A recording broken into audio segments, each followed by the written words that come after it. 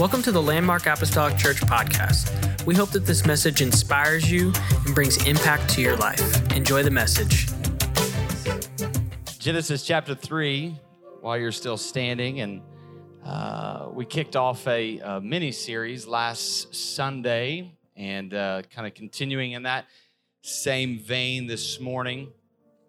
And Genesis chapter 3, read a couple verses, 3 verses here, beginning at verse number 6.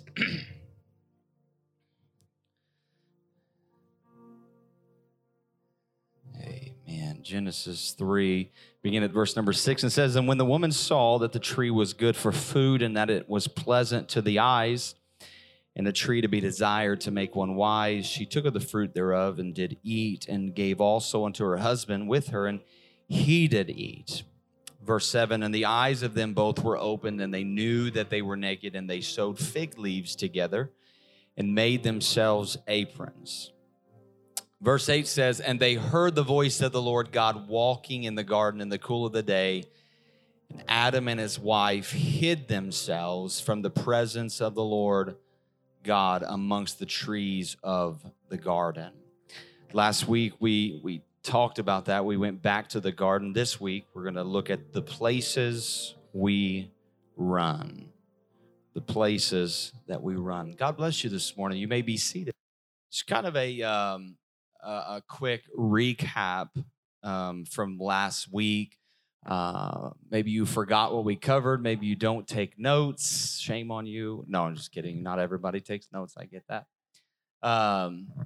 So just a quick recap. Again, we went back to the garden, looking at the story of Adam and Eve, and we talked about the gospel and what the gospel, literally, when you break it down, the meaning of that word, the meaning of good news, right? And then we kind of broke everybody's heart and said we weren't going to talk about good news that day. We were going to discuss bad news, because for there to be good news, right, it has to invade the bad news side of things. There has to be some bad places that the good news marches into. Spoiler alert, today is also bad news day. So I really feel bad about that. But we're going to continue talking about the bad news a little bit more. I'm sorry, but it is a fair warning, okay? It's just a fair warning. We kind of looked at the world being broken, how it was perfect, and then all of a sudden, everything that God had established had been shattered, right? And you know, we're not really dialed into that so much, and it's kind of sad sometimes how we've gotten a little bit numb to the darkness and the evil. I know there's some things that pop up and arise in situations where we, open up our phones to a headline and we're like, man, this world is just, it's dark and it's evil and it's broken. That's how we get dialed into it a little bit. Outside of an event taking place, there is a gnawing inside of us. There's a desire for more. The more that we travel through this world and experience the dark, broken pieces of the world, there's a void inside of us that we realize that needs to be filled. And we looked at Genesis 1 and 2 and creation, and how the rhythm that God established in the beginning. God created this, God created that, and it was good. God created this, God created that, and it was good. There was a rhythm that was established in the very beginning. And we looked at how God gave the man and the woman one rule, and not an ambiguous rule, right? It wasn't, he said, hey, come in here, I want you to show respect. There's a lot of ways that you can do that, right? There's a lot of different ways that you could accomplish that. But it was one rule, and it was very clear cut. And we looked at how they disobeyed. And now, all of a sudden, where there used to be peace, there's now strife. And where their shame has now entered into the picture. And it was just this complete reordering of creation from how God designed everything to be. Pain is now amplified. Said your pain will increase in childbirth. And now you have relational issues that didn't used to exist before, but now they've been brought into the picture. Work is now work. It's hard work. Amen. And now the final piece was you have the reign of death over ruling over man. And then we arrive this morning at Genesis 3. And I want to call your attention again to verse number 8, which I said last week is probably one of the most heartbreaking verses in all of Scripture, where it talks about Adam and Eve hearing the voice of God, walking in the garden, and Adam and his wife hid themselves from the presence of the Lord amongst the trees of the garden. So before sin enters into the world, you have no shame. You have nothing to hide. You have no reason to run. You have outright joy in the presence of God. And now what has happened? There's now shame. There's now understanding of nakedness. They run and they hide. You know, running is one of those things that I always think that I would enjoy until I'm actually running, right? I see people run all of the time, and it inspires me. And it inspires me. I think, man, I really need to do that. I really need to start running. I really got to get some cardio, some conditioning. I'm going to get up early tomorrow, and I'm going to run. I have a neighbor who's in the military, and he works out here at the National Guard. And a couple months ago, I was taking Reddick for a drive to get him to fall asleep for the night. It was 5:30 p.m. And no, I'm just kidding. It was later than that. It was 8 o'clock. It was 8:30. I've been tempted before 5:30. He'd probably sleep all night. But I turned the corner by Pizza Hut, and I seen my neighbor out running. And I thought, oh, he probably came to the armory and went to the gym, and now he's out headed for a run. And then I ran into him a few weeks after, and we were talking about how he had started running. And I said, I seen you just a little while ago, and told him where I was. I said, I just assumed that you were at the, running from the army. And he's like, no, I ran from my house. And if you know where I live on the south end of town, and I saw him at the complete opposite end of town. And he told me it's a 6-mile lap from his house all the way around town and back. And that's 6 miles. And, we got into conversation. I told him, I was like, I really need to start running. And, what do you think he did? He invited me to his next run. And I'm like, you already told me you're running 6 miles. Like, we're going to have to start. Let's just check out our neighborhood for a moment here. We got a nice neighborhood, a little half-mile jaunt here. There's nothing, you got to start baby steps with this little thing. You can't just say, I'm going to go out and run a marathon, right? But so we have yet to connect on that run. But because, again, it's to me, I think for a lot of people, I think it falls into the concept versus commitment battle, if I'm being completely honest. For me, I like the idea of running, right? The concept of running. I can get in on that, but I'm opposed to the commitment side of things. It's kind of like owning a dog. Whenever I was 18, 19 years old, I thought I needed a dog, wanted a dog. Got the dog, owned it for less than 24 hours, shipped it out of the house because I wasn't committed to everything that I have to be committed to with owning an animal. So take that for what it's worth if you're deciding on what should I get a pet or not.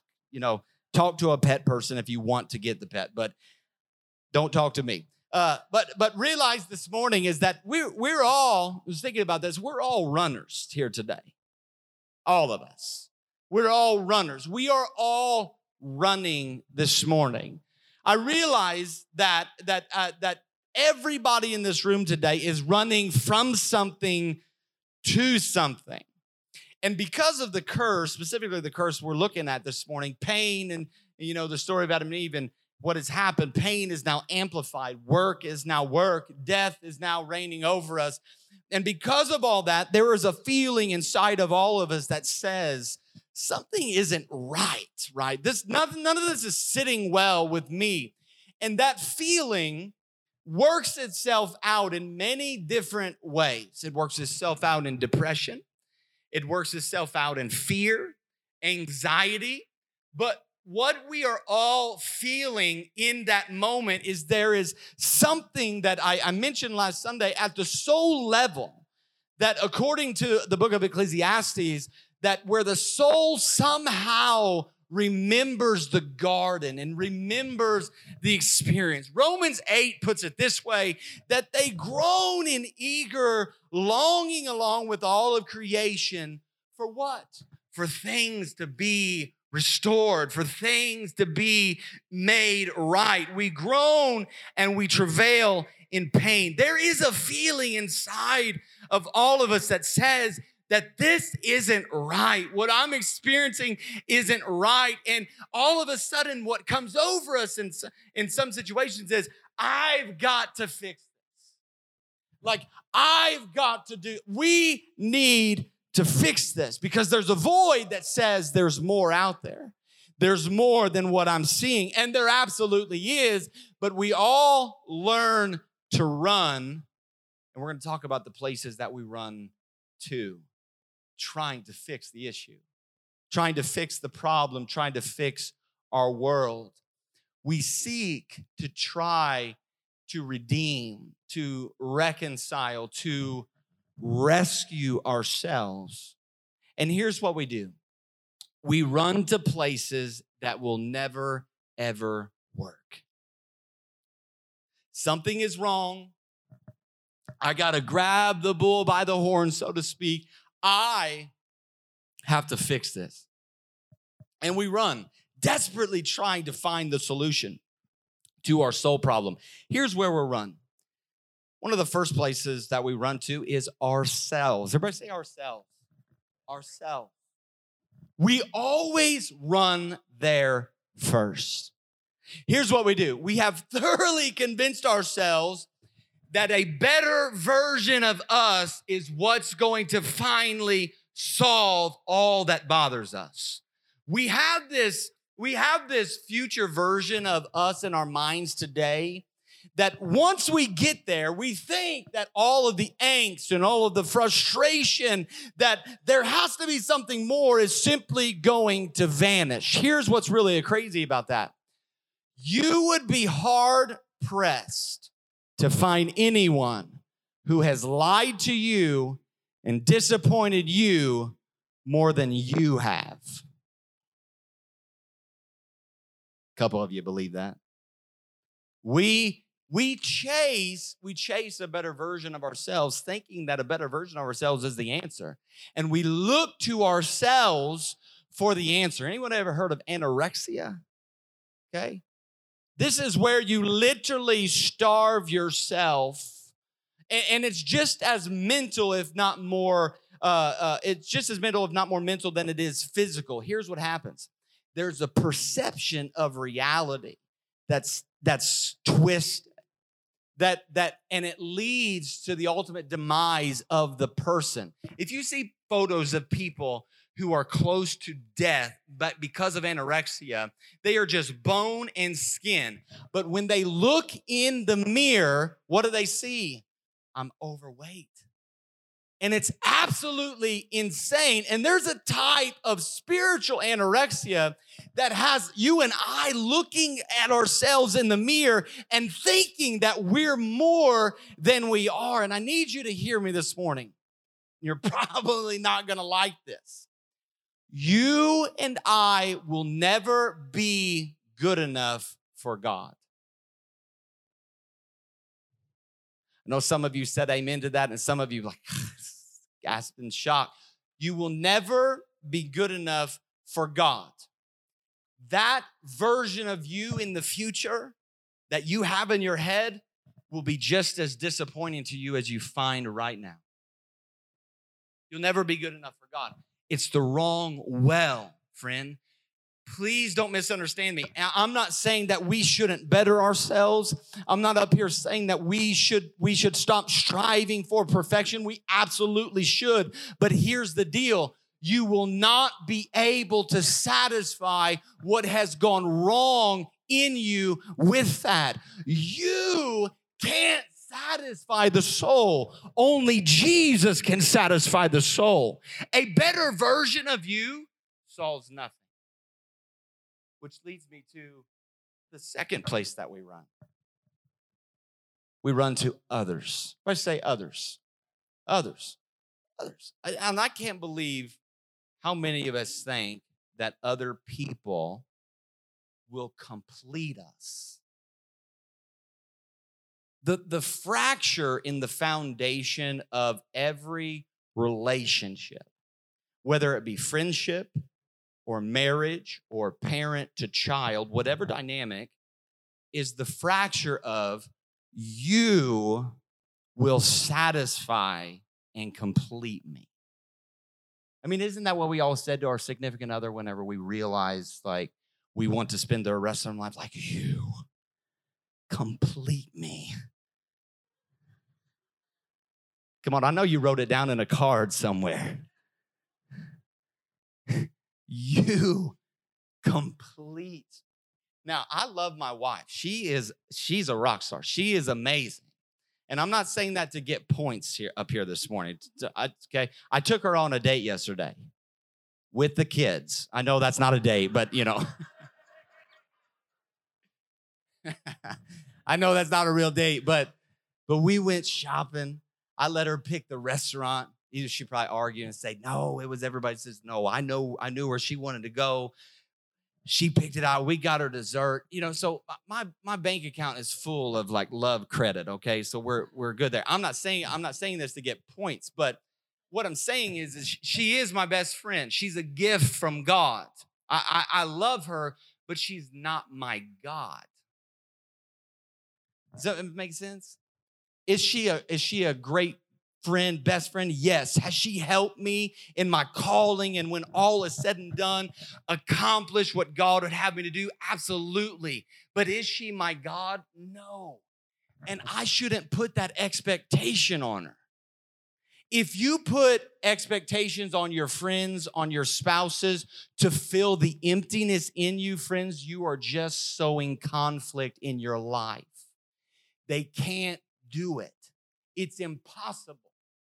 Can they help? Sure. But to put expectation, we have to stop thinking that this person or that person or them over there is going to satisfy all of the cracks and the crevices that are in our hearts. When we do that, we are moving toward conflict that ultimately will create a lot of pain and a lot of loss for people. Hey, there are a lot of broken homes that exist today because of this expectation that I'm talking about that was put on a husband or put on a wife. We find fullness of life in Christ and not in others. We find satisfaction in Jesus and Him alone. The expectation that others become that for us puts an impossible weight on that individual. But it's a place that we run to a lot, but we can't do that. We can't run to others thinking that they will satisfy the soul. I know they're your best friend, and I know they mean the world to you. And those relationships are important. They're extremely important. Don't misunderstand me. We need those relationships. I'm just simply saying they can't fill the void in your life. They can't fill that emptiness inside of us that garden experience created. They just can't. Here's another place that we run to. The world. We run to the world. Now, the world is tricky because, you know, the world kind of feels good. And here's what I mean by the world when I say the world. What I mean when I talk about the world is really kind of twofold. Okay? One, there's the stuff. If I say stuff that the world can provide. I mean, have you ever thought about how really silly this is? You know, I used to think this all the way. I used to think this, and to be honest with you, I kind of do sometimes still think this. But I used to think that my car would always run better after I washed it. Anybody else? Hey, it's making a funny noise, you know, and there's a little bit of white smoke that's puffing in. Let's just take it to the car wash. Its feelings are hurt because of all the mud. Let's just take it to the car wash. Let's help this guy out. Let's take it to the car wash because that will always make it run better. In reality, it didn't run any better. It was still the same old car or truck. It was just a little cleaned up. The wheels were shining a little bit more. Isn't it interesting how new stuff makes us feel like better human beings, right? We're not. We just got a new watch. That's really all that happened. But it makes us feel so much better. You get a new car and you think that I'm a better human being. We're just driving through this town totally of a different mindset. No, you're the same person, just with a little bit more debt now. You got a new letter coming in the mail every single month. You're not any better. You just have new stuff. A new home makes you feel good and better about yourself, but it's still you. It's just a new house, but it has this effect on us. And guess what? That effect is very dangerous. Because you can numb that angst that you feel with trinkets and toys and gadgets, but eventually all of that stuff is going to be buried under a mountain of dirt. Everything we own is temporary, here for but a season. None of it makes us a better person. What the world can give you, that's the first side of this coin. The other side of this coin, when I say that we run to the world, is there is this aspect of the world I want to throw out to you. There are things in the world that God has given us. Things that I would call them good gifts that he has blessed us with. And they are gifts for everyone, Christian, non-Christian. I'll give you an example. Food. Everyone's like, oh, please don't talk about food. Come on, somebody say amen. Food, that's a good gift. That's a good gift. Food is good and can be enjoyed by, again, the believer or the unbeliever. If you ate it in your car, that's not good food. Let's be real honest here this morning. I'm talking good food. Okay? Yesterday we had a craving for a burger, and I'm talking a good burger, right?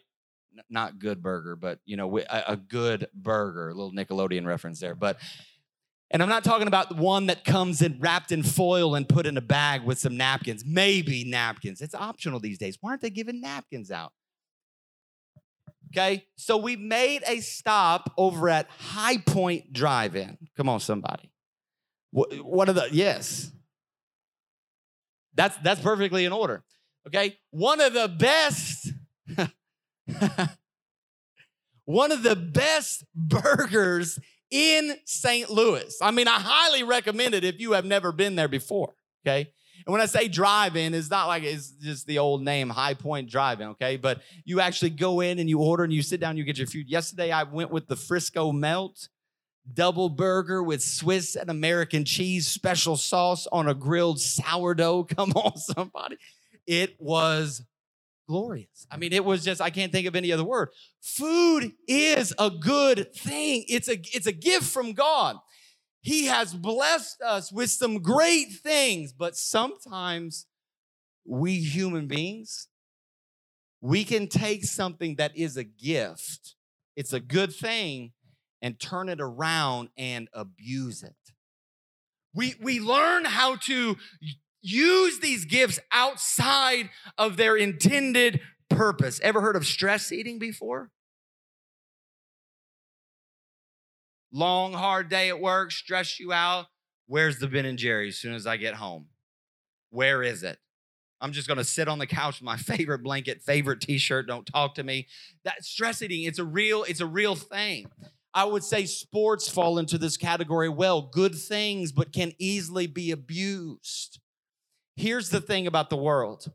When we use these gifts outside of their intended purpose, when we use these gifts outside of the good, outside of the boundaries that God has placed where life was supposed to flourish, has now become a destruction. I mean, anybody who has children, you know that boundaries are a good thing. There is madness in our culture today that says we don't need authority. We don't need somebody telling us what to do. We don't need somebody putting up. How many of you had two-story houses here? Two-story houses or ever vacationed in a two-story house? Okay? If you have stairs in your house, are you a cruel mom or dad if you put that little gate thing up at the stairs so that your kid doesn't plummet to their death? Are you a cruel parent? No, you're an awesome parent. You're a great parent. Are you a bad parent that you set up a boundary? No. I mean, I'm sure you do that when you have small kids and you put the little plastic things over the outlets and stuff because it's like a laser beam for those kids. They're going to find something metal and stick it inside of there. So we plug it up and we bring safety about in our home because I'm telling you, our third one right now, he's testing all of the weaknesses in our house right now, okay? I mean, everything that can be shaken is going to be shaken and it has been shaken, okay? So we got to do things. We got to Jimmy rig up the back door so he can't slide out of it. And all of a sudden, where is he? He's in the road. You know, where is he? I mean, my dad always tells a story when I was a kid, you know, they thought it was a storming outside. No, Bryce got up on the house and was running up and down the house. They thought it was thunder. I was 8 months old. No, I'm just kidding. I was 8 months old, but it's like, we need to talk to that man. Okay? Are you a bad parent because you are trying to protect and you set boundaries around your child? No. That makes you an awesome parent. In the same way, when God says, hey, here's these gifts. Use these gifts like this. Enjoy these gifts like this. Use it this way. He's not trying to take anything from you. Trust me. God isn't trying to be a buzzkill for your life, friend. He's trying to protect you. The fences that we put up around our life are there for us to enjoy life and to keep us safe. They're put there for the sole purpose of protection. It's a safeguard.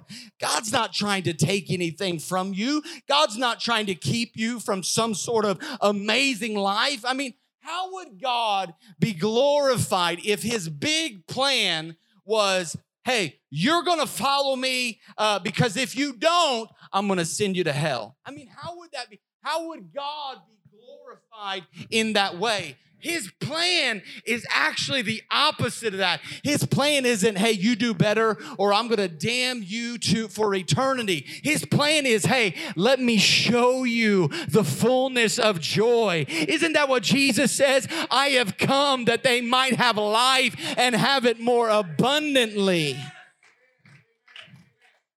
I know there are a lot of people that kind of look at Pentecostals and they think, oh, they just have a bunch of rules and they just have a list and you got to abide by this and you got to abide by that. Friend, I don't see any of that. All that I see is the fullness of joy that Jesus brings. He doesn't just want you to live, but he wants you to live in abundance.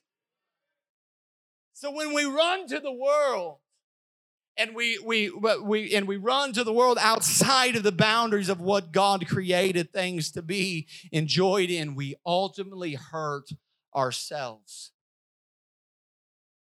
Food is good.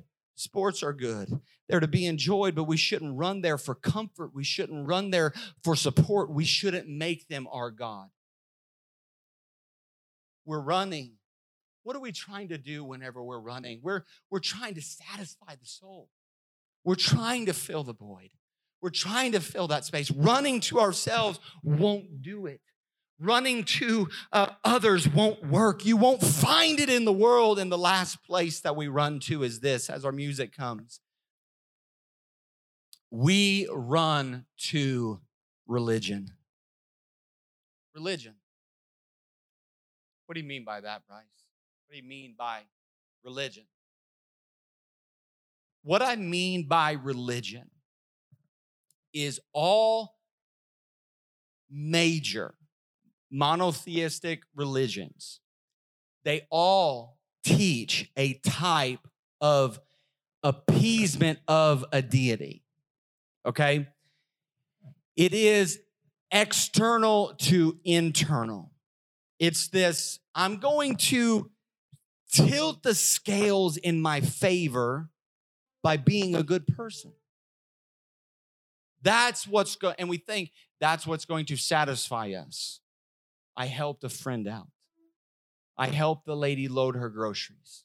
I helped a child cross the street. And by doing that, I'm sort of tilting the scales in my favor.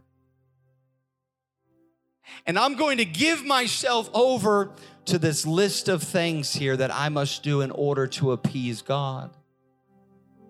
Whether that God is Yahweh or Allah or what have you.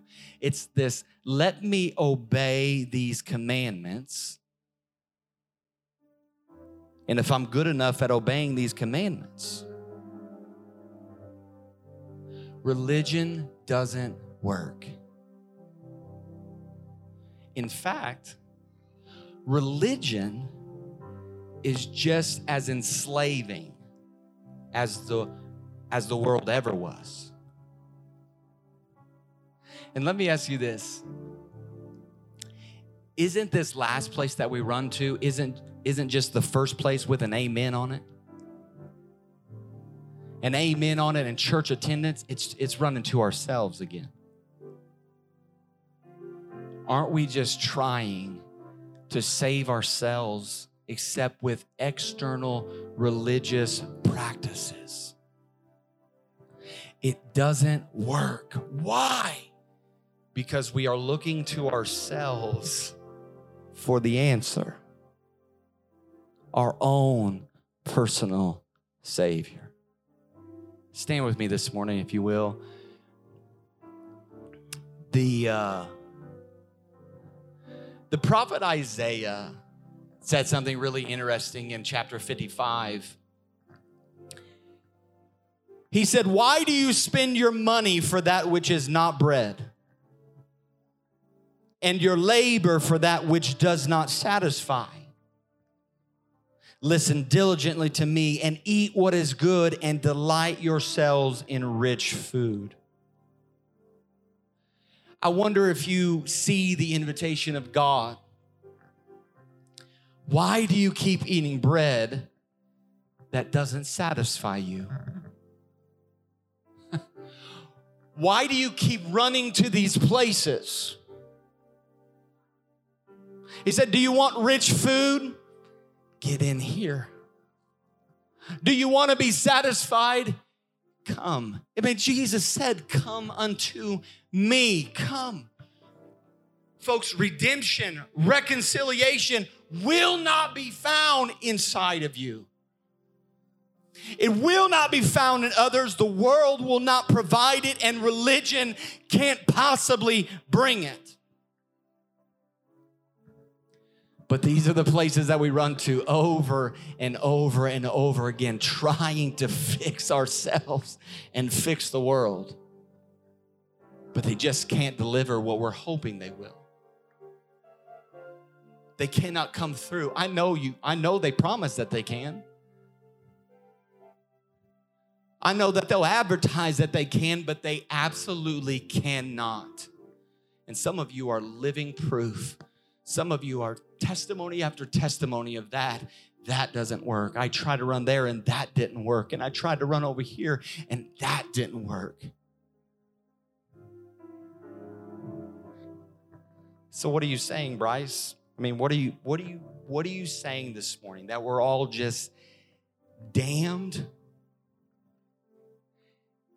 That's kind of what I'm saying today.